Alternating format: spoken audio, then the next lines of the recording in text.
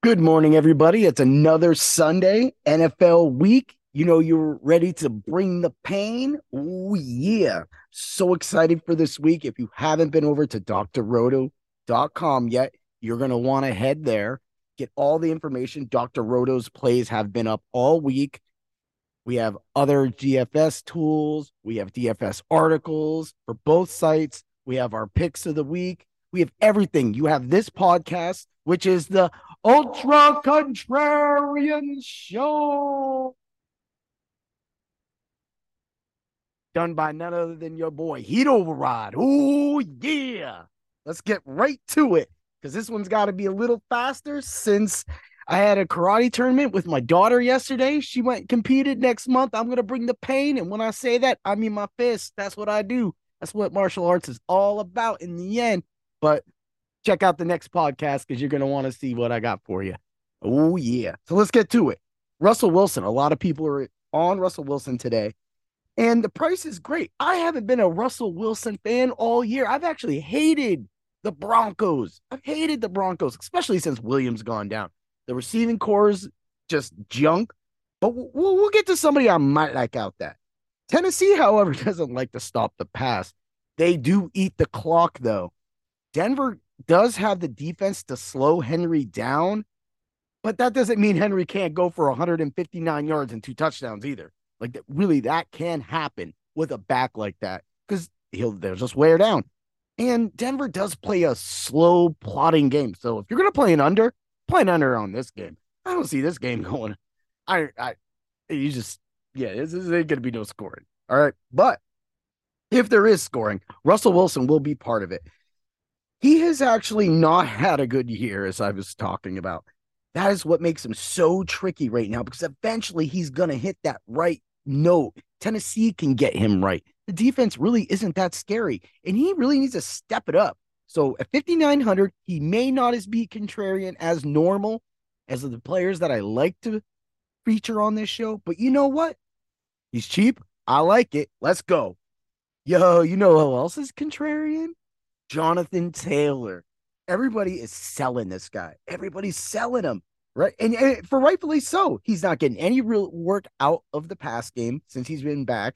I mean, he did have that 2 games ago. He had 7 receptions with 8 targets, but then he only gets that 1 target and he fumbles in that last game, man. But he got 16 touches, 76 yards. And in that game that he had all those catches, he had 10 catches, 58 yards. What's even better is the Raiders are 27th against the run. People came into this year saying that Derrick Henry was washed up. I said, you're wrong. Guess what? I was right. That's how it goes. Get on record. I say it with my chest. Yeah. And everybody loved Jonathan Taylor. This is when you do actually go get Jonathan Taylor if you can. Get him, start him, because he's going to finish strong. Heck yeah. And that is your ultra contrarian running back. At 7,500, everybody's going to be passing him up, man. Like nobody's going to be looking at him at that point. So, around that point, you got Jacobs, who's in the same game, but Indy got a little better defense than the Raiders. Raiders got a good pass rush, but we ain't walking to worry about that. You check out my IDP articles for those things. And then you're kind of around Dalvin Cook. Like I said, Aaron Jones is there and Travis Etienne at 71. He's going to be in all my lineups. Well, maybe 90% of my lineups. But that whole core, everybody's going to look over Jonathan Taylor. You're going to see that green on the 27 on DraftKings, but that 7,500 on DraftKings, which is the pricing I'm using, is amazing. Another guy that's going up has been doing it great, has practically had a great season. And if you picked him up and you drafted him in a seasonal dynasty or you had him in a dynasty league, he is doing great for you. Christian Kirk. This guy is definitely getting targets. Last game, 9, previous 7, previous of that one, 10. He's getting the work done. He only had 1 touchdown, but of those touchdowns, he still had that 8 catches for 76 yards in that last game. And that is good. He's going up against Kansas City. Guess what Kansas City's going to do? Beat Jacksonville down, right? That's what's going to happen. Kansas City is also the 30th ranked team against the wide receivers. So with this garbage time cleanup, there's no way Christian Kirk cannot get the ball. But as for Trevor Lawrence, bro, you got to wake up. Like you were actually way better in like your rookie season. Like everybody drafted you. I didn't. I didn't trust you, and this is why. It could be the organization, but regardless, somebody got to get them targets. Somebody got to get them yards, and it's going to be garbage time for them practically the whole second half of the game. Mark that. Ooh yeah, Christian Kirk. There's your ultra contrarian play. Move along to everybody's new dude. It's Greg Dulcich, right? You know, he's got that nice like Troy Polamalu hair going on with him. He's got a little mustache, right? Came on, 3 games ago. He got 3 targets in this game back. He got 9, then he gets 5. He has turned those into a 244 and 1 touchdown, a 6 and a 51 and a 4 and 87. What does that say to me? That says to me that Russell Wilson is looking his way. And since Russell Wilson is not paying attention to Cortland Sutton or Jerry Jeudy that often, and the running backs are atrocious, why not get this guy? And his price is perfect. He is a bring the pain special at 3,400. I love my tight ends around that price. It is great. So get him in your lineup. He's definitely in a few lineups at least. And that's why you pair him with Russell Wilson. You get a quarterback for 59. You get a tight end for 34. And then you match that tight end with the Steelers defense. What? Yo, the Saints suck. They should go marching home. And they could win this game because Pittsburgh's pretty bad too. But I'm pretty sure there's a defensive player coming back this game. And the Saints quarterbacks suck. They suck. I've got no respect. Dude, yeah. Do you know what Dalton does when he sees TJ Watt in his face? You know what he does?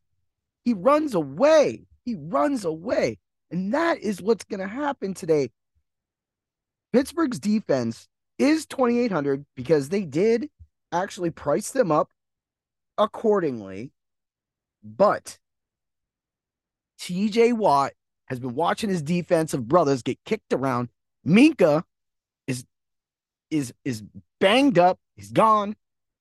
And that means you're going to get a big game from TJ Watt. The Steelers defense, when they had TJ Watt in that first game, scored 26 points against the Bengals. They gave up only 20 points. They had 4 interceptions. That is because, that's a crazy defensive game. They had 7 sacks in that game too. But TJ Watt makes other players better around him, like Alex Highsmith. Like the players like that. Those guys get better. And with them being able to move in and out, that's your IDP plays. Those you go. That's what you do. And that comes from your defensive expert at drroto.com. So without being said, that's the Ultra Contrarian Show. We got some DFS. We got football here in Germany in about 21 minutes. So if you got a lineup to get in, get it. But for DFS, we got some hours. So without further ado, I'm going to kick it out a little different. Ooh, yeah.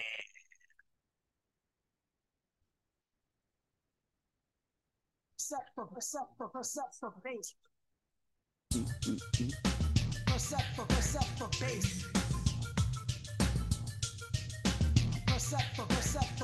for base.